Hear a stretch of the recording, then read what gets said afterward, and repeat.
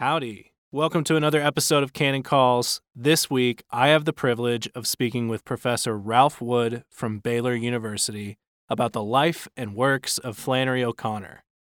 Before we get started, I wanted to ask that if you enjoy this podcast, it would help a lot to make sure that you're subscribed and that you've left a rating. So without further ado, meet Professor Wood.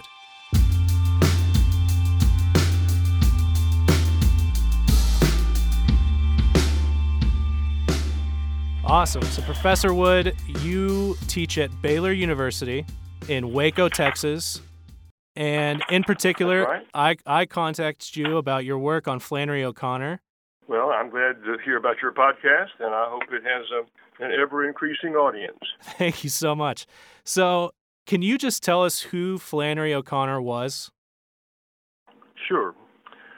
Flannery O'Connor was a Southerner.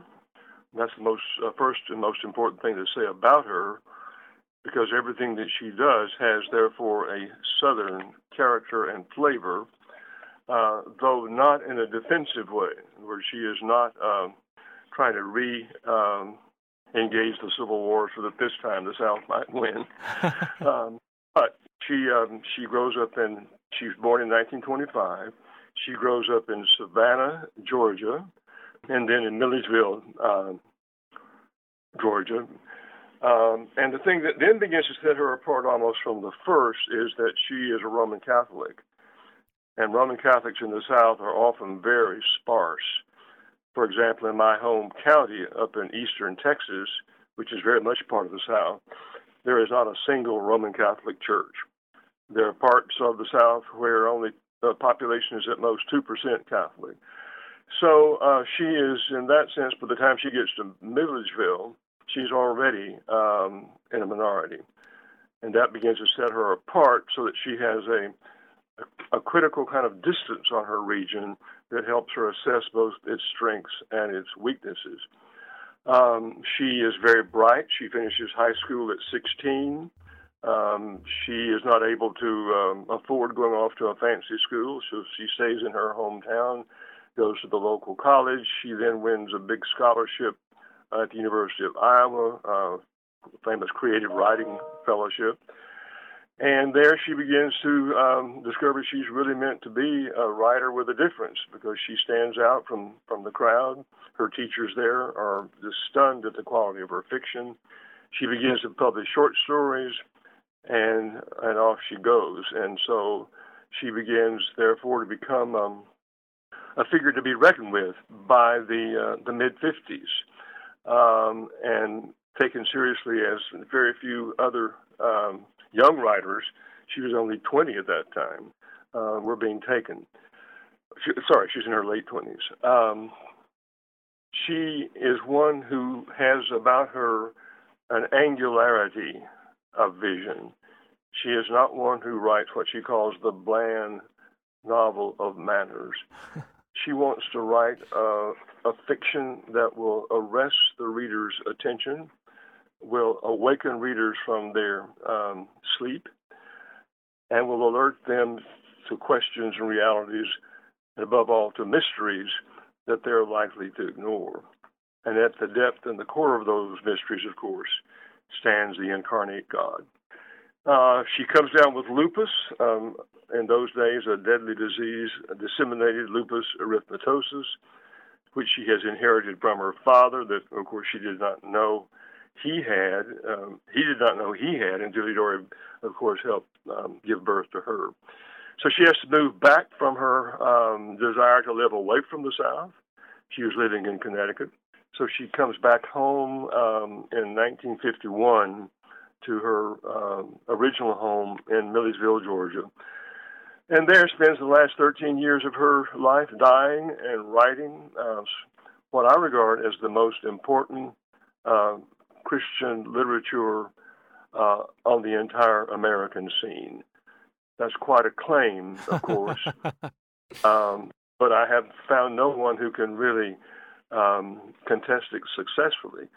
T.S. Eliot, of course, is a very great Christian writer, but he's an immigrant. He leaves the nation, the U.S., and goes and spends his life in England. But all of our major writers, and you count them on your hand, from Hawthorne and Melville to Emily Dickinson and Mark Twain, on in the 20th century to Henry James,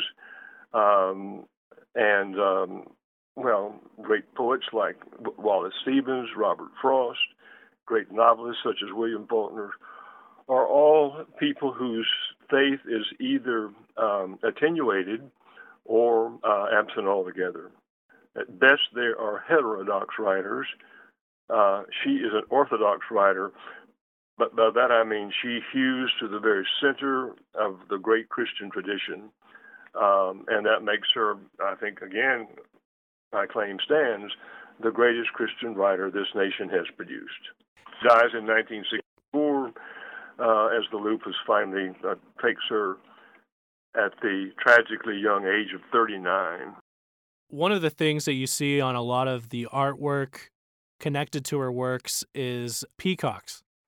Yes. Can you speak to that a little bit? Yes, as a part of her desire not to be simply folded into a society where she would just be absorbed anonymously, she sought to stand apart not only in her writing, but in her hobbies. And her favorite hobby was raising peacocks. Better put, peafowl. Remember, only the male is the peacock, female is the peahen. It is a magnificent bird. Its tail feathers, when spread, reach to 6 or 8 feet. They have a glorious kind of eye, almost like a map of the world, as she called it, at the tip of those feathers. The peacock spreads his tail, on the one hand, as a pure biological mating gesture, but on the other hand, he will spread his tail when there's no peahen around, as if simply to give glory to God. And one of her characters says, when a peacock spreads his tail, Christ will come like that. In other words, in sudden, unexpected glory. And so, yeah, she spends her life raising not just peacocks. She raised ducks and geese. She had a burro whose name was Equinox. So she loved the animal and rural life, because when she came back to Georgia, Milledgeville, in 1950, Christmas of 1950, getting deathly ill on the train, and sees that she will never go back to live in New Haven or outside New Haven again, she is unable to live in the home that she grew up in down in the center of Milledgeville, which was, by the way, the Confederate capital during the Civil War, much of it, only later transferred to Atlanta. She couldn't negotiate the stairs. She was so weakened and crippled. And so she moves out to the family farm about 3 or 4 miles outside Milledgeville. So she spends those last 13, 14 years of her life living on a farm and thus watching the natural patterns and seasons of the year, the growth of animals and crops. Her mother ran a dairy farm. They had a group of, a family of Polish displaced persons living and working for them. So she comes to see that she was wrong about her prediction. She said, I thought coming back home would be the death of me. I would never write another creative word. At the end, she says, the best of my work has been done here. And what she means by that is that in a great metropolitan center, you can be anonymous. You can invent your own reality and get by with it. In a medium-sized southern city, about 15, 20,000, you can't do that. You have your measure right before you all the time, the people who know you, the people whom you grew up with, in her case, her own mother. And that defining reality gave her something that could not be replaced, something to be treasured and honored, and she did so. She was glad, in the ultimate final sense, to have had to come back home again, as Thomas Wolfe famously said, you cannot do. Now, what has been your relationship to the works of Flannery? You had the opportunity to hear her speak. Yes, I would. I would have probably not had any relation to Flannery O'Connor until much, much later in my own life, except for the extraordinary good fortune of having had the single and only Roman Catholic professor on my college campus. As I told you before, my part of the South is not thick on the ground with Catholics. And he was by far the best teacher, the best scholar, the most widely read, the man with the most languages. His name was Paul Barrus, Barrus. And he had met her at a Southern Literary Festival and asked her if she would come and speak at this small college, East Texas State, about 60 miles east of Dallas. And she agreed to do so, in part. A lot of people don't know this story, because she was never a moneyed woman. She lived largely off her honoraria that she received from these speaking engagements. So she made her only Texas visit in November 1962 to my little campus, and there I heard her give a stunning lecture. And what was most remarkable about it, she had given a similar lecture at the University of Chicago, and all of her great one-liners fell completely flat, because Yankees don't get much humor at all, certainly not Southern humor. And this unwashed, uncultured bunch of rednecks got it all, and she relished it. And so, yeah, I got not only to hear her speak, I began reading her work, and I knew immediately I had struck gold, because she put three things together that I'd never seen before, had seen combined. On the one hand, she was writing about my world, namely the poor South. She's not in the company of William Faulkner, who writes about the plantation South, the wealthy South, the South of slaves and antebellum mansions and people drinking mint juleps on their front porch. She's writing about poor folks.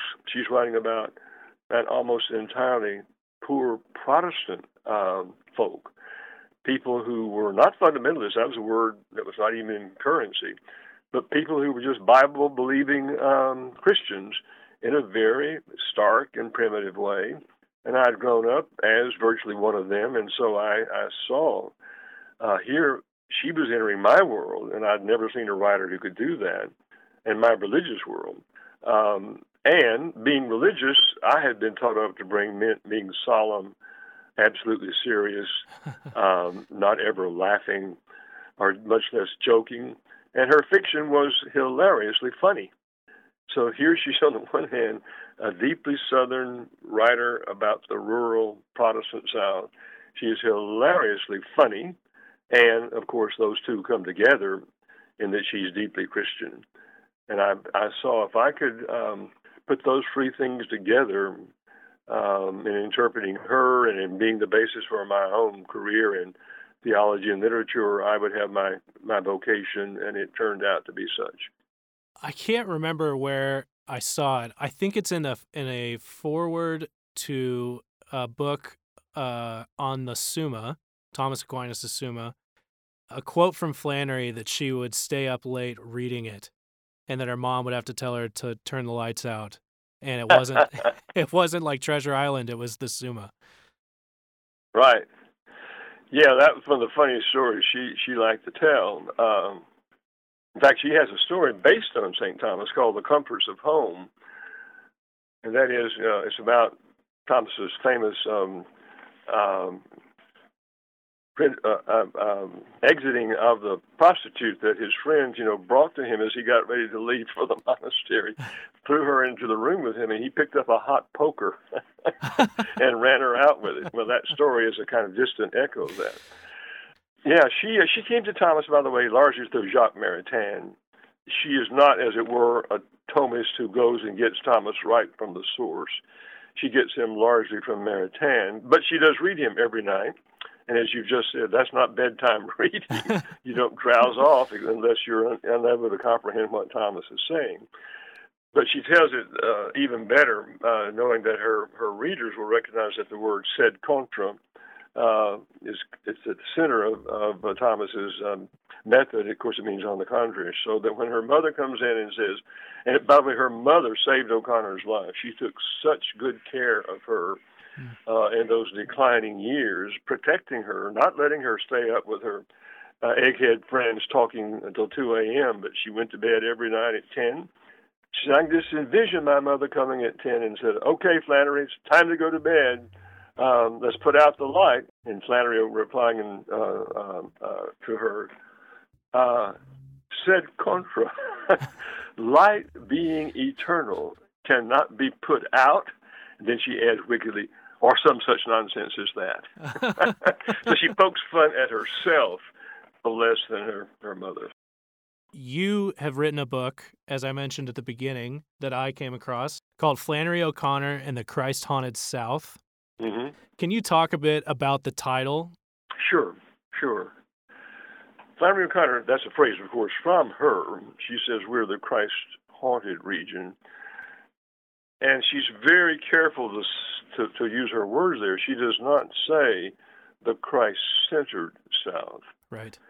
Because she knows that certainly that while the South remains the most religious section of the nation, at least in her time, well, and even in ours, that it violated its Christianity almost all the time, first by the institution of slavery, and then by the institution of radical segregation, and therefore the great sin of our region, as of the nation at large, is what we've done to black people. But in the North, and speaking in broad, sweeping terms, the ethos is of a kind of usually liberal Protestantism that, for her, waters down the gospel into a kind of, at worst, social service agency where you go about doing good to make and improve society. Nothing wrong with that, of course. But that's not Christianity. Whereas in the South, despite its evils, it was hooked by and centered in the gospel, Christian faith, Christ himself. And for her, that made, as I like to put it, the South at once the worst and best region of the country. Because as the rest of the country was running headlong against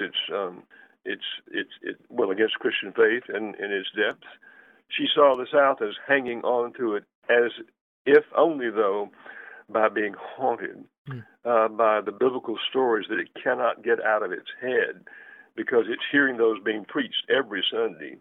The people who are of those kind of what I call folk Christians in the South are reading their Bibles every night. And once you have your imagination formed by Scripture and the gospel, you're not going to be able to get rid of it. It's going to haunt you. And therefore, her favorite metaphor is that Christ moves from tree to tree in the back of the southern mind.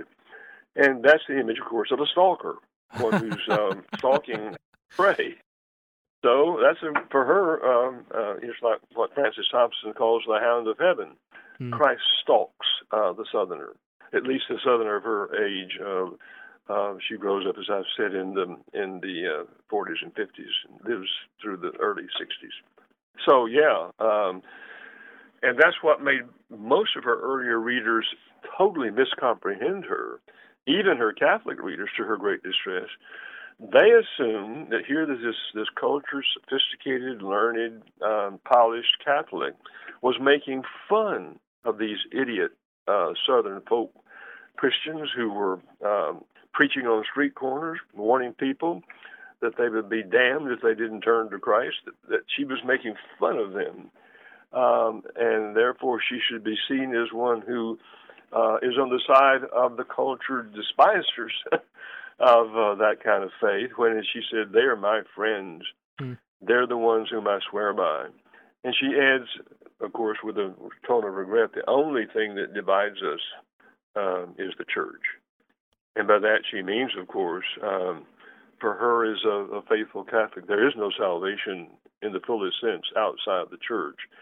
And so what happens often in O'Connor's fiction is that you've got these Protestant folk Christians who are making up their Christianity as they go. And it often, therefore, does take a grotesque form. But for her, a grotesque Christianity is hugely superior to none at all. One of her imitates Ezekiel by eating the Bible. He tears out page by page and starts to eat it. Yes, it does seem like that word grotesque follows her work, and I know that she uses it several times to describe her work as well. Mm-hmm. She doesn't mean by that something Gothic. To say the grotesque is never gratuitous. She never employs figures such as I've described in order simply to excite the reader's imagination with things that are just outre, that are, as we say, out there, that are beyond ordinary imagination. But she does want to shock. So for her, the human condition itself is grotesque. We are fallen creatures. We are radically sinful. We are, by definition, Christians are eccentric. We are off-center, even when we're trying to overcome our fallen condition. And so for her, the grotesque describes best both the fall of the human condition, nature, but also the redemption of human nature. Christians are odd wads. She famously said, you shall know, she's quoting John 10, you shall know the truth, and the truth shall make you odd. In other words, you don't fit in. You don't fit in a culture like ours if you're a serious Christian. And she certainly, going along with the grotesque point that you were making, she certainly had no patience for a sentimentality that seemed to be growing. Yeah. I wish she were alive today because our culture is sentimental to its core. She says sentimentality is to Christianity as pornography is to art. Now, that's a stunning, that's my summation. But what she meant by that is that sentimentality, now over against sentiment. See, sentiment is a good thing. Sentiment means right feeling about things that matter, so that you're properly moved when you see ugliness, that you are rightly horrified by it. You're properly moved when you see beauty. You're moved to want it. That's true sentiment. But sentimentality is a taking of shortcuts. And that's why it's so pornographic, like pornography. It easily arouses feelings, emotions, desires, and then very quickly satisfies them with nothing in between, without any context by which you can define either the emotion aroused, much less the satisfaction that follows. And she pointed that finger of sentimentality not only against Protestants, but against her own Catholics. She felt that, for example, at her home church there in Milledgeville, the pastor was Irish, and how much more Irish can you be than to be named O'Connor, who would festoon the church in green on St. Patrick's Day. And for her, that was an abomination. That was sentimentality. That was saying, look, isn't it nice to be good old Irish Catholics? And remembering the traditions of the old country. No, 1,000 times no. For her, then, the ultimate form that sentimentality takes is not just easy feelings quickly satisfied, but they take the form of a false tenderness. And that's the word that she really focuses on when she talks about sentimentality. A false tenderness that believes that suffering is the ultimate evil. And therefore, to protect people from any kind of suffering, not only physical, but sexual suffering, for example, must be overcome. You've got to find ways, according to the gospel of tenderness, so that nobody's feelings get hurt, so that no one has to discipline themselves, so that no one has to undergo the rigors of self-denial, so that no one has to, at times, simply tragically accept one's own condition. And, of course, you need faith to do that.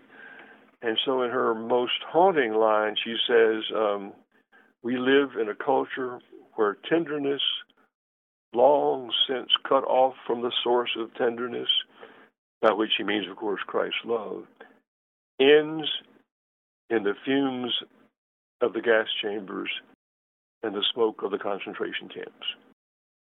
Isn't that haunting? Very. She was effective.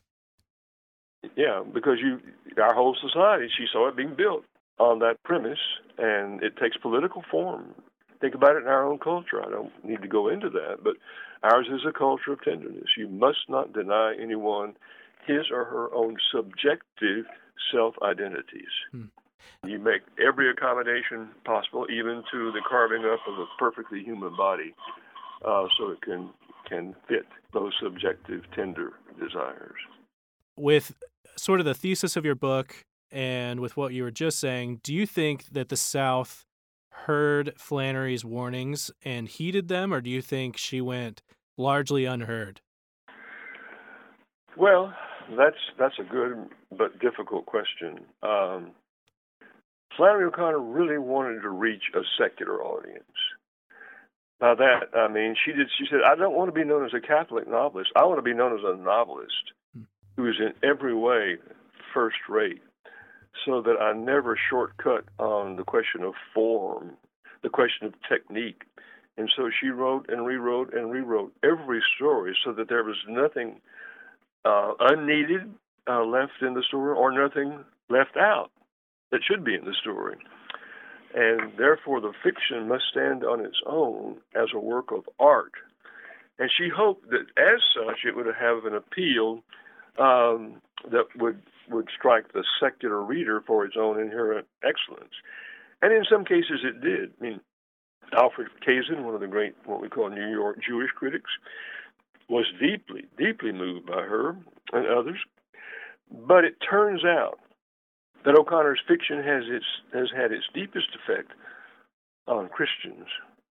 And by that I mean she helps us see the extent to which we are like the grotesque characters that she depicts. She helps us see that we have twisted ourselves like pretzels into knots of self-interest and sinfulness. And she doesn't just satirize the twisting, she offers ways out of that twisting, as almost every story ends in redemption. And so what I think her long-term effect has been, and I trust it will continue to be, is to strengthen the faith of her Christian readers, who are largely, her readership is largely made up of Christians, so that our faith is deepened and toughened and not made soft and tender. Now, she had 2 novels. She wrote many short stories. I don't think not many. She published just 2 books of short stories, each with about 10 short stories. Now, she wrote a few more than 10, a few more than 20, but basically 20 short stories that she, could be measured by, and the 2 novels. That's right. It's a nice collection of essays that can be found under the title Mystery and Manners. And those include many of her speeches that she gave on the lecture circuit. But the book that I would recommend your hearers, listeners, to take not most seriously, but next most seriously, is her magnificent collection of letters called The Habit of Being. I call them, in a paradoxical way, the best spiritual reading one can ever undertake. If you read a letter a night of Flannery O'Connor, she will save your soul. Because you get to see her wrestling with the fact she's going to die young. Of course, she doesn't know it, but we can see it coming. And to see how magnificently she refuses to make her lupus the defining center of her life. You see, in our culture, if you have a disability, that's what defines you, and you eagerly embrace that disability so as to be thus defined. Not for her. She rarely even hints at her suffering, physical suffering, in those letters or anywhere else. They're uproariously funny. She has one of the most wicked wits you ever will encounter. For example, she's on the lecture circuit, and someone asked her, "Miss O'Connor, what is the significance of the misfit's hat?"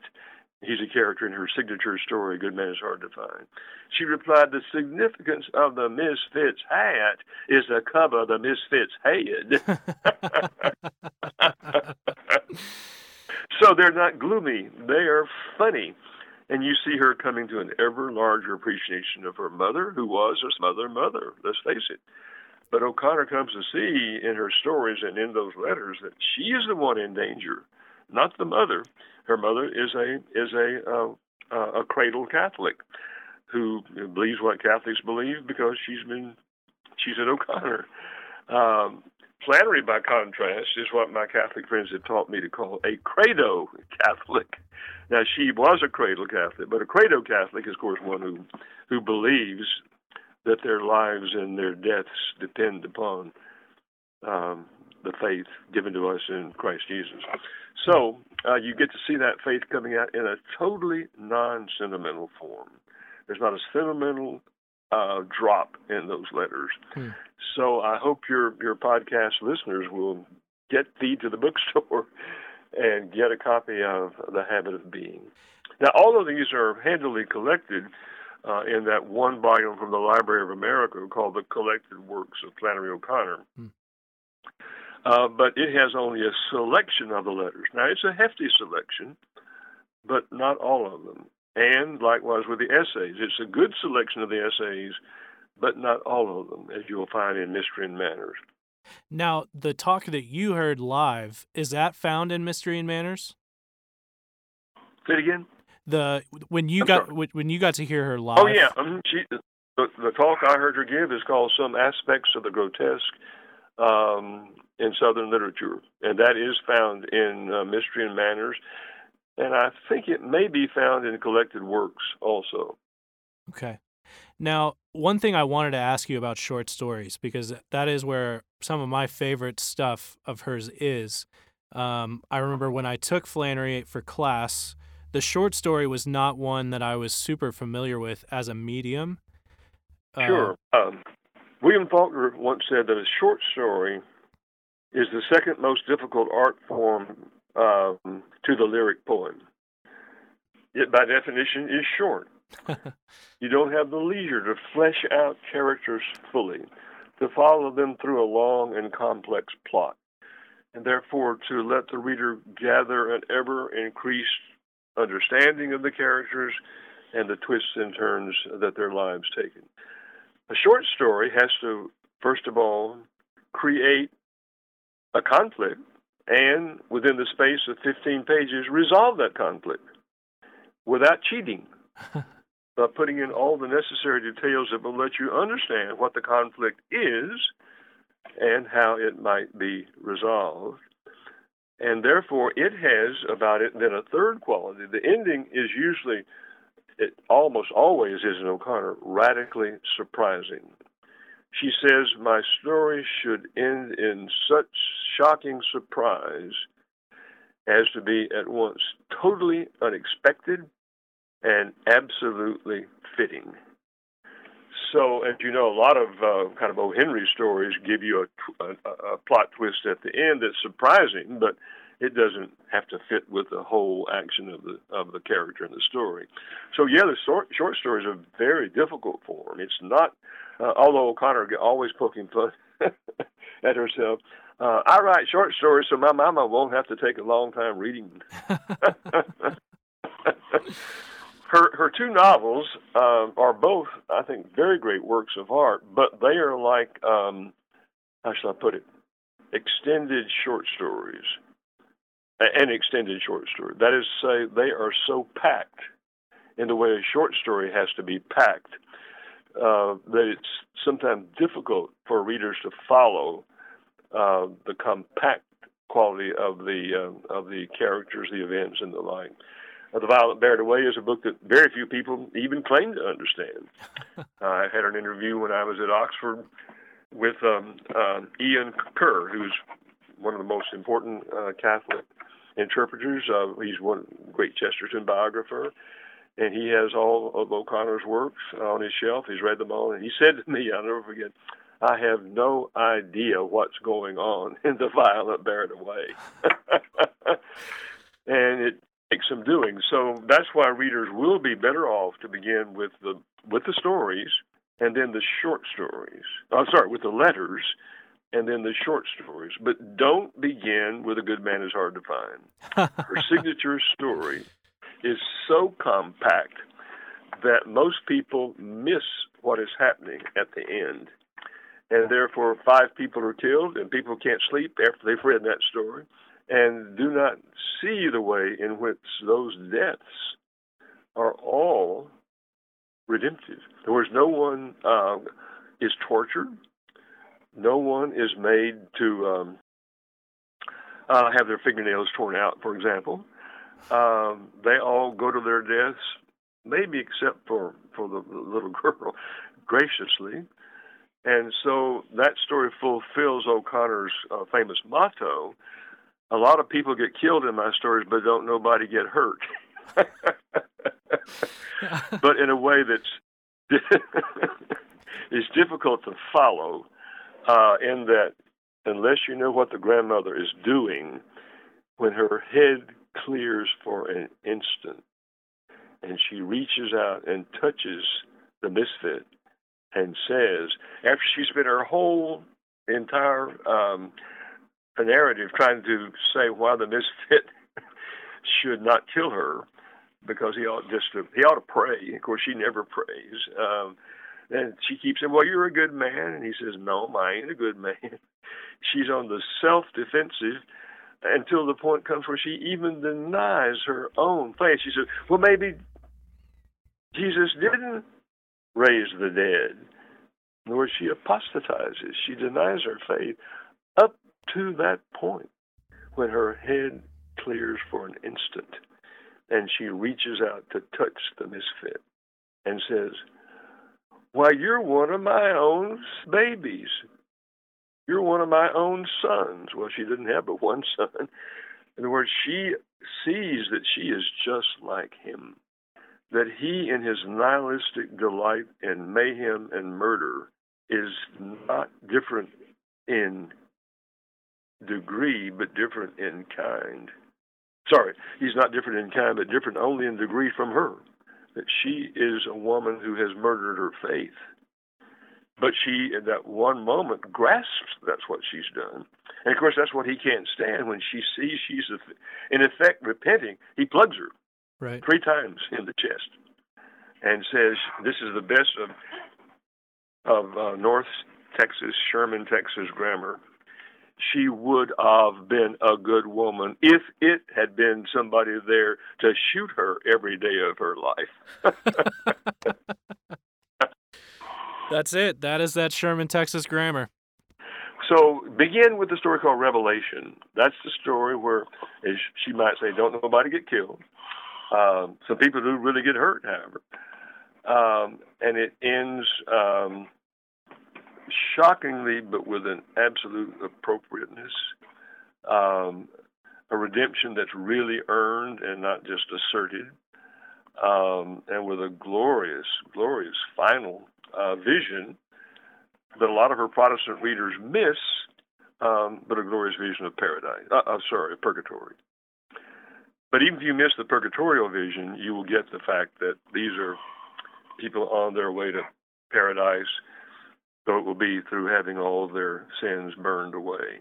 In fact, she says of her, the narrator says of the main character, even in her husband, her name is Ruby Turpin, and her husband's name Claude. Ruby and Claude will have to have their virtues burned away. She didn't say they have their vices, because their virtues are so small-minded. They believe in good order and proper relations and limits and boundaries that every, good citizen ought to have. And those are not bad things, but those are not sufficient. Those, in fact, lead to self-congratulation, those small virtues, because they're so easily observed. Everybody can stand up for good order. Professor Wood, thank you so much for taking the time. I really appreciate it. I hope that you can come back. You have several other works. I mentioned I really appreciated your Tolkien book, and I saw you have a Chesterton book now that is waiting in my Amazon cart to get. Is there anything else we can point folks to that you're up to? Well, I'm trying to produce one last book on O'Connor, a collection of my previously published essays that I'm reworking very slowly, I might say. I'm not a fast worker. And if I get it finished, it's to be called Flannery O'Connor and the Church Made Visible. And by that I mean that we live in a time in which the call of the church is not to fold itself, again, this is, you see how much like O'Connor this is, into secular society as a kind of, a nice addition to it that will kind of make it a little more humane, but to offer a drastic alternative witness to it. And that's to be made visible, not invisible. Okay. Definitely looking forward to it. I'd love to have you back on if you would oblige. And sure, this has been a lot of fun. Well, thank you. Well, good luck to you and the Baylor Bears the rest of this season. And the best to Cannon Press and you folks up there in Wyoming, is that right? We're up in the chimney of Idaho, kind of near Spokane, Washington. Oh, that's right. The Shoe Hill of Idaho. I knew that, but I forgot. Well, again, the best to you. Thank you so much. And quick question. You mentioned Sherman, Texas. Mm-hmm. Did I tell you that I was from there? You said north of Dallas, and the only two towns I can think of are Sherman and Denton. I had an aunt and uncle who lived in Sherman. I have a friend who taught at Austin College. Okay. And thus, I just use the word Sherman, because it's the only one I can think of. No, you didn't tell me. Love it. Well, that's where I graduated high school before I headed out. So, anyway, love that. Is that right? It is, yeah. That's wonderful. Okay, let's stay in touch. Yes, sir. Thank you so much.